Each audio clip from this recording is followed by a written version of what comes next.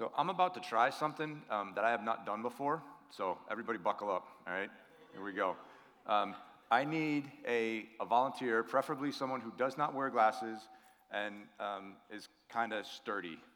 They should bump into something. All right, Nate, great. Thanks for volunteering. Come here. All right, so here's not a big deal, right? I'm just going to ask you to read some scripture, okay? But these are my glasses. You need to put those on. Wow. Nice. Okay. Wait. So I need you to make your way to the back table and find me a Bible, and then find Luke 16 for me, all right? In these? Yeah, somebody might want to spot him.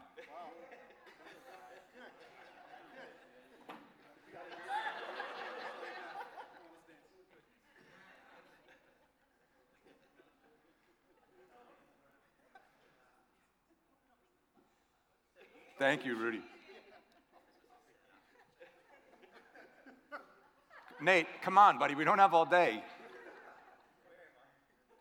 All right, you know what? That's Nate. Go ahead, take the glasses off.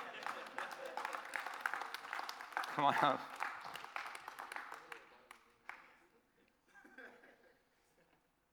So, yes, I am.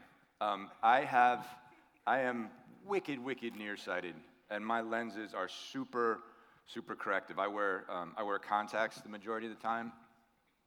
Nate, was that when you put those on? Was that easy to? What happened? I couldn't see the front row.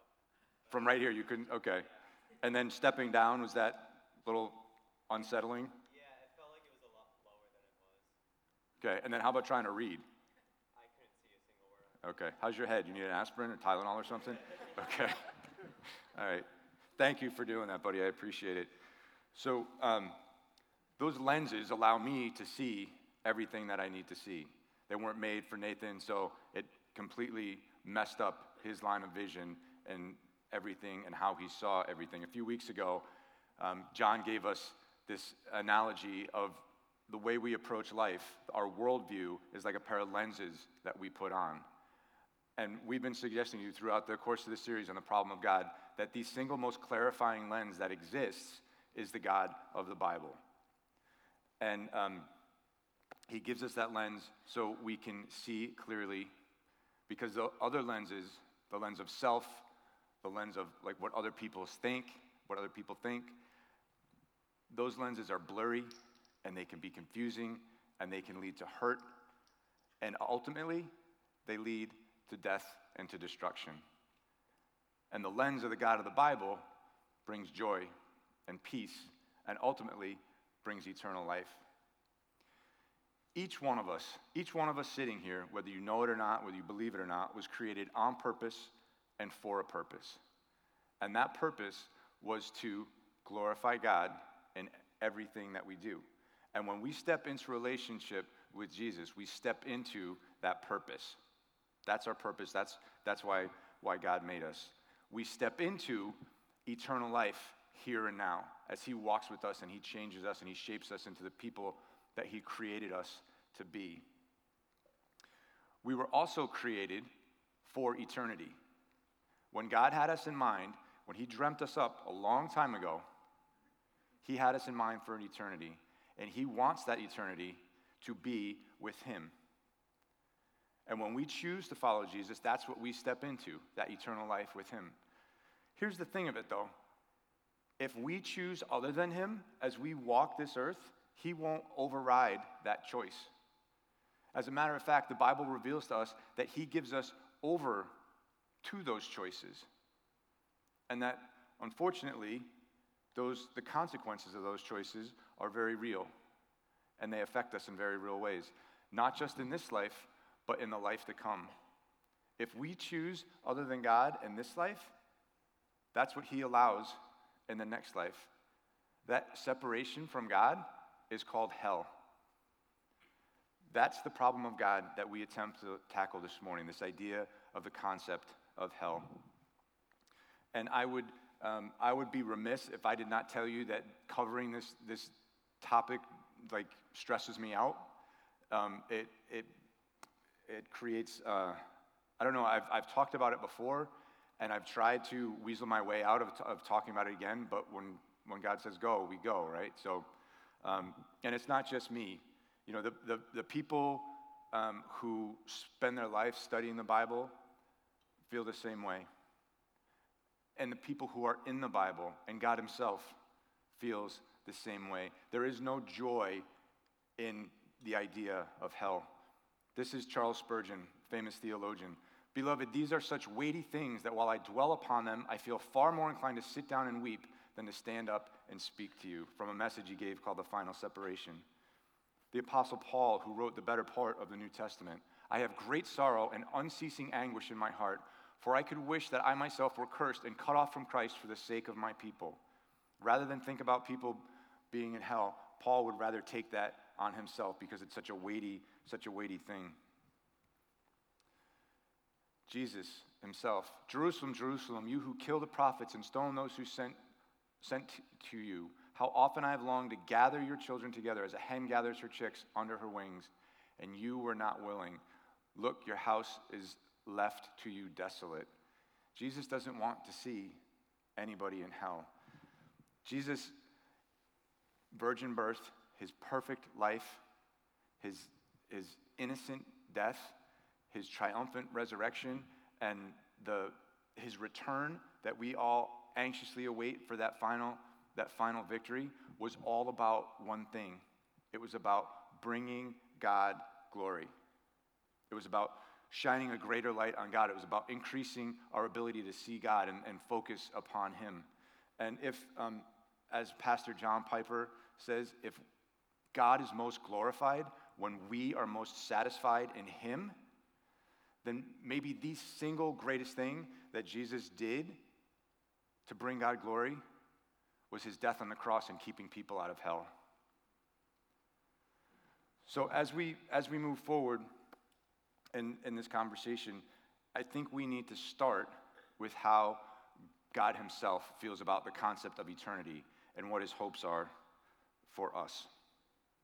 1 Timothy chapter 2, verse 4.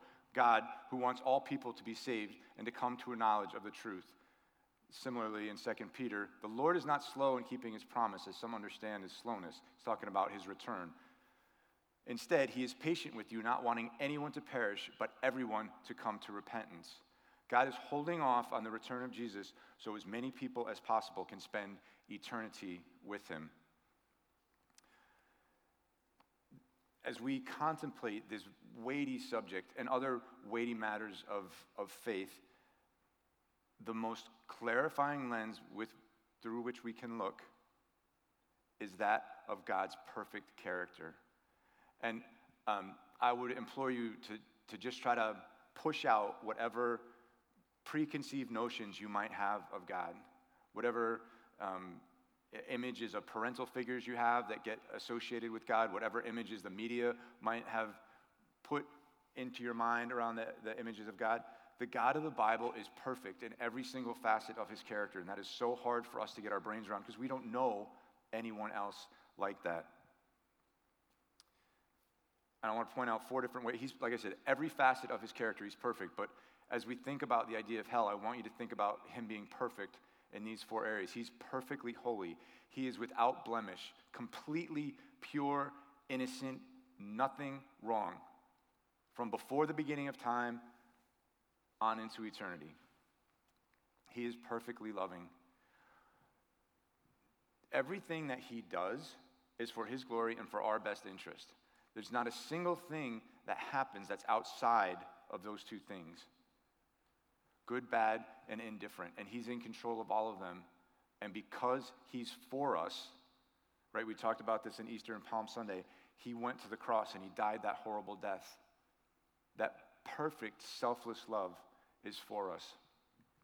He's perfectly just, right? And both in terms of making sure those who deserve rewards get rewards and those who are deserving of punishment get punishment. And one of the big stumbling blocks when it comes to the idea of hell is this, people get caught up in all these different variables. Well, what about little babies who pass away? What about people who've never heard of Jesus? What about this? Here's the thing, folks. God is perfectly just. Whatever variable you can think up, he's got it. He's already thought about it. He's already thought it through, and he knows how to handle it. And that ties into the last one because he knows everything. Like I said, so very hard for us to get our mind around the idea that God is perfect in every facet of his character. So when it comes to something that's so challenging, like the idea of hell, we need to look at it through the lens of this perfect God who does not make mistakes, who does not get surprised, and who is absolutely for us. So we have a perfect God. Why would he create a place like hell? And in order to understand that, we have to get a better understanding of what hell actually is. One scholar suggests that hell is, not suggests, from the Bible reading, he shares with us that hell is separation from God, banishment from God. We're apart from him forever. Jesus' own words in the gospel, it's an eternity, it's desolation, it's isolation, it's destruction, and it's punishment. I should point out, like when I do messages like this, all this stuff is in the pages of Scripture, and there's a ton of scriptural references. If you go to crossroadsct.info, the very first thing you're going to see is the notes from today's service, and there's a link that you can click on that, and every single one of these scripture passages that I'm referencing is listed in there, so you can follow along. You click on that, and it'll bring them all up at one time. So hell is eternal, separation from God, isolation, destruction, punishment. Hell is the absence of all common grace. Common grace are those things that we enjoy, right? Air we breathe, the water we drink, laughter, beauty, a medium rare steak, right? All of those things are gifts of God. The things that we take for granted, things that we think we control, in hell, none of that stuff is present.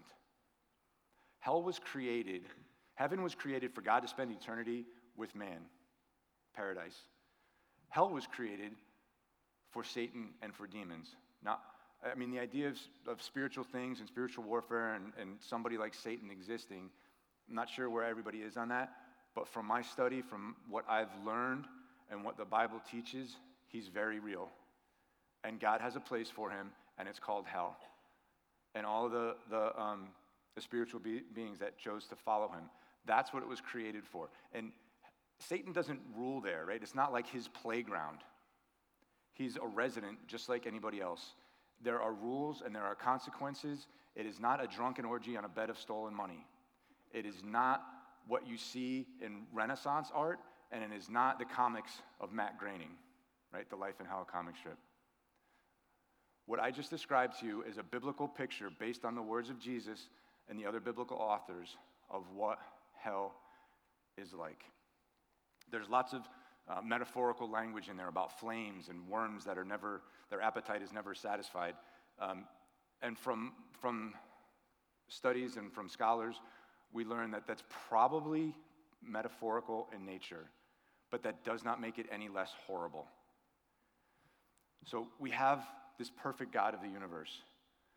We have a hell that is very real, very terrible, and it leads us to, why? What's the deal? How do we? So we end up with these objections, these concerns, these problems that we need to wrestle through, and they're probably countless. But I'm going to try to address 3 of them relatively quickly. Just the flat out idea, is that coming up? There we go. The idea of hell is repulsive. That there would be this terrible place that people would spend eternity in, separated from God, separated from each other. Mark Clark, the author of The Problem of God, which we're basing this series loosely on, he would suggest to us, while we find, those of us in this modern Western world, find this idea difficult and possibly repulsive, there are parts of the world where if God did not judge the evil that took place, people would think him no God at all. People would think him not loving. People would think him not caring. We live in a very protected world here in America. So we're free from having to think about those things. Unfortunately, more and more things just seem to keep happening. A Yale professor, guy by the name of Miroslav Volf, great name, right? Miroslav Volf. He lived through the atrocities that happened in Croatia. He wrote a book called Exclusion and Embrace, and he talks about this idea of how those of us in the Western world, what that does to our mindset. I want to read you this quote.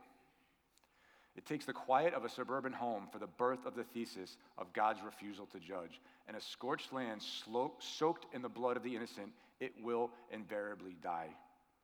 He saw family members murdered. He saw family members raped. He lived through a bloody civil war. And the folks that he was surrounded by look to God for an ultimate reconciling of those things that happened in their lives, for them to make some kind of sense. The other thing that gets suggested is that this culture is not the only culture in the world, nor is it an all-knowing culture, right? So again, Miroslav Volf. When people suggest that, how could a loving God just do this? He thinks a counter question is appropriate. Is it not a bit arrogant to presume that our contemporary sensibilities about what is compatible with God's love are so much healthier than those of the people of God throughout the whole history of Judaism and Christianity? It's an absolutely challenging idea, but to try to remove ourselves from our current context and try to think about life and all of its challenges, tragedies, the hard things that face us, and the fact that God is capable, because of his perfection, of dealing with them in an ultimate way. Just to kind of wrap that piece up, our culture is not the only culture, nor is it an all-knowing culture. A loving God would not send people to hell.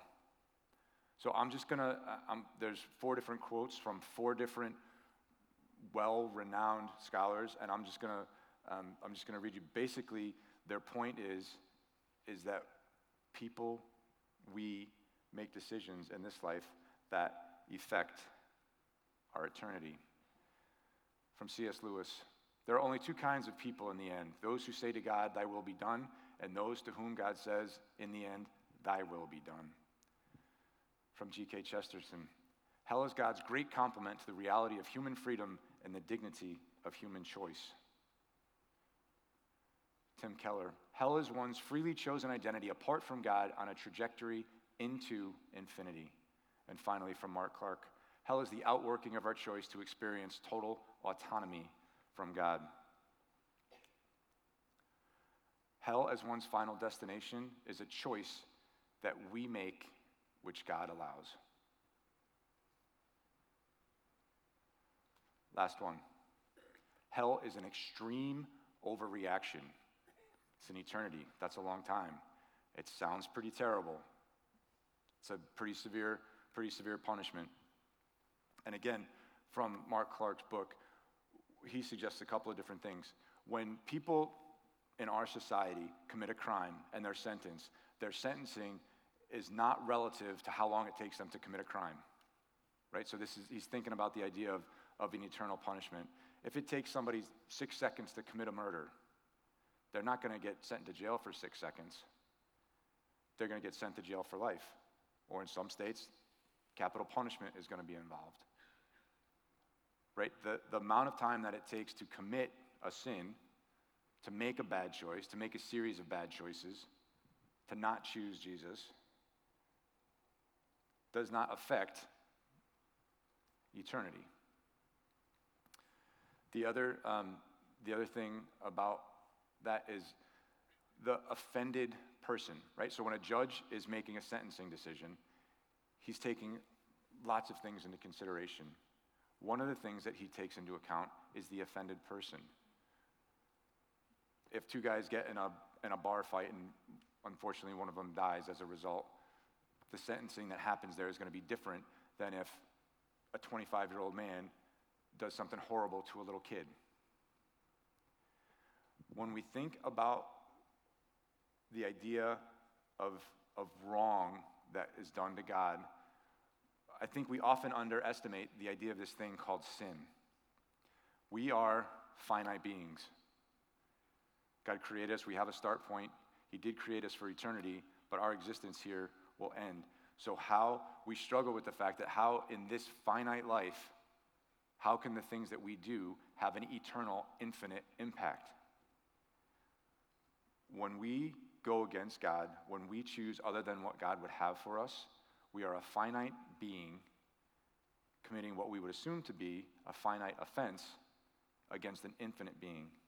That makes that offense infinitely offensive. Because God is perfect, because he is infinite, because he is eternal, no matter the nature of the wrong, when we offend him, it has eternal consequences. That's why I keep banging on this. We have got to understand the nature of God's perfect character. It's critical to understanding this. When it comes to the concept of hell, we need to view hell through the lens of God, not God through the lens of hell. Most importantly, I want to draw our attention to the words of Jesus himself and the things that he said about hell. I'm gonna read to you that passage that Nathan attempted to read for us in Luke chapter 16. These are Scott Hubner's reading glasses. He was kind enough to let me borrow, so I promised him I would try to not stretch them out. This is Luke chapter 16, and this is Jesus telling this story. Starting in verse 19. There was a rich man who was dressed in purple and had fine linen and lived in luxury every day. At his gate was laid a beggar named Lazarus, covered with sores and longing to eat what fell from the rich man's table. Even the dogs came and licked his sores. The time came when the beggar died, and the angels carried him to Abraham's side. The rich man also died and was buried.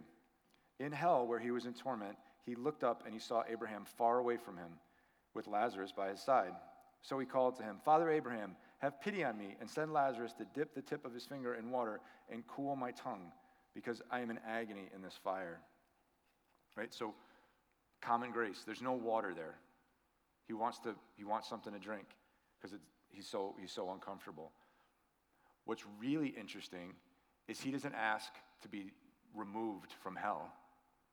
He's not ready to change his mind. Right? When we cross over into the next life, our mindset doesn't change. We chose to not follow God in this life.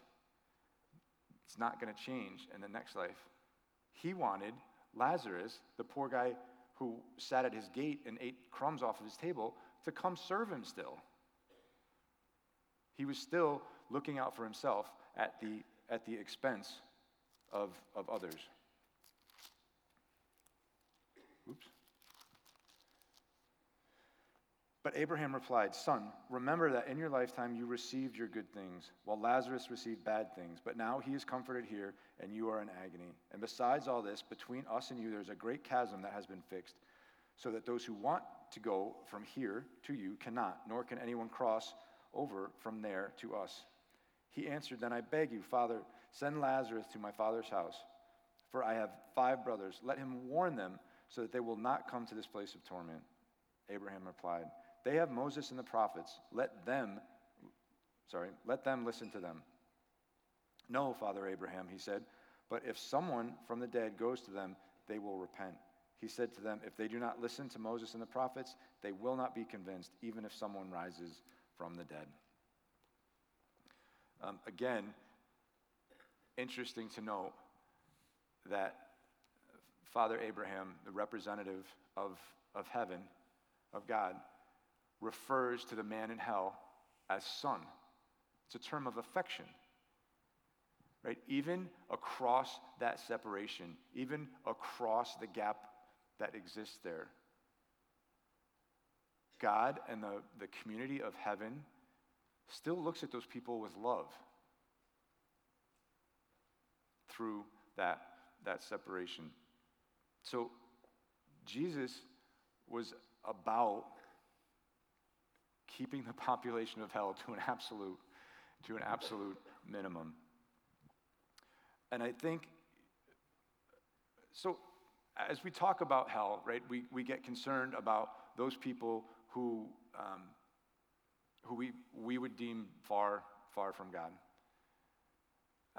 And I'm 100% confident in God's ability to make those decisions based on the choices that we make in this life. And I'm also 100% confident that when I get to heaven, I'm going to be surprised at who I see there and who I don't. And that's because God's character is perfect and mine is not. Jesus' words, he talked about hell more than anybody else. Hell, God's wrath, judgment, more than any other biblical person. About 13% of what Jesus said had to do with those ideas of hell and judgment. As much as I could figure, all of those conversations were with church people. They were with his disciples, they were with his followers, they were with the religious leaders. And he had really direct, sometimes harsh words to say to them, and he was warning them about bringing God's judgment on them for becoming obstacles to people finding Jesus. Instead of pointing to Jesus, they would be pointing people to hell. When he encountered what the Bible often refers to as sinners and tax collectors, people far from God, people who society pushed to the edges, pushed to the margins, what did he do? He went to them. He met them where they were. He spoke words of grace and truth to them.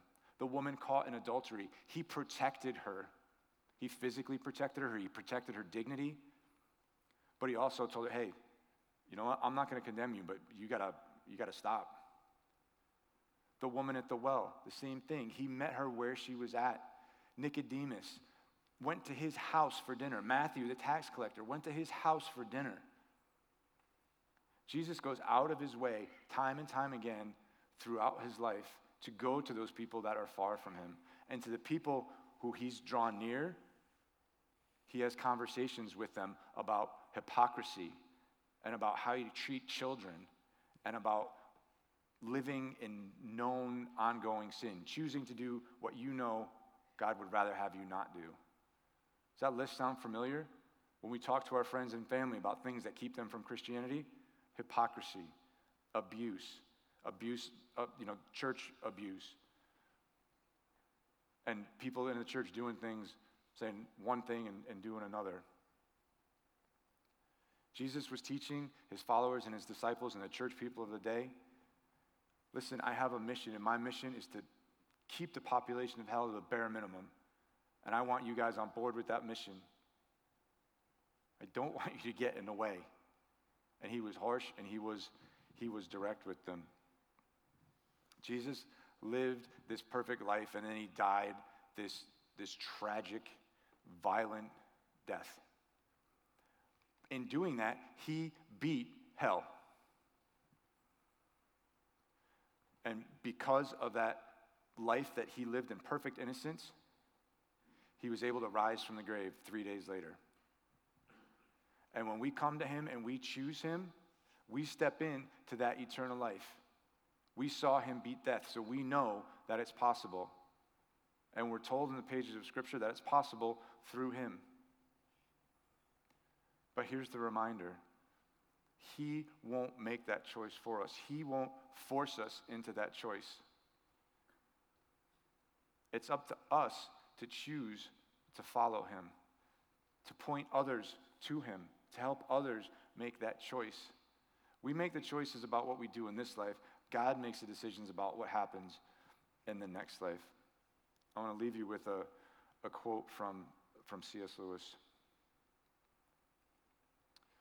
What are you asking God to do? To wipe out their past sins and at all costs to give them a fresh start, smoothing every difficulty and offering miraculous help?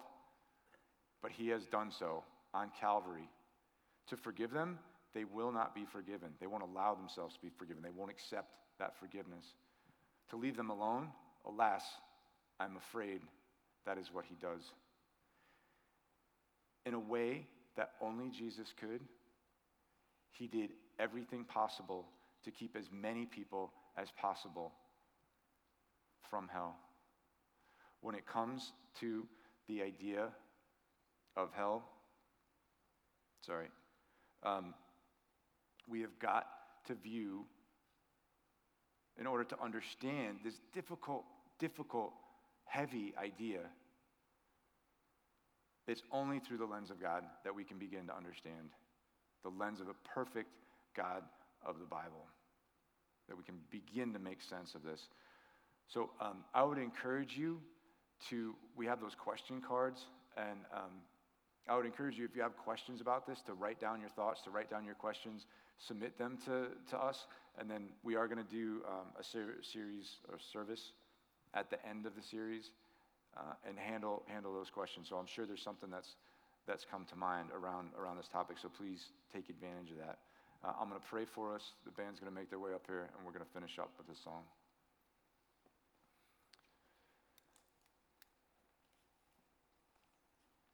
Father God, we thank you for who you are. We thank you for your perfect character. We thank you that you love us like no one else could. We thank you for your holiness, your innocence, your purity.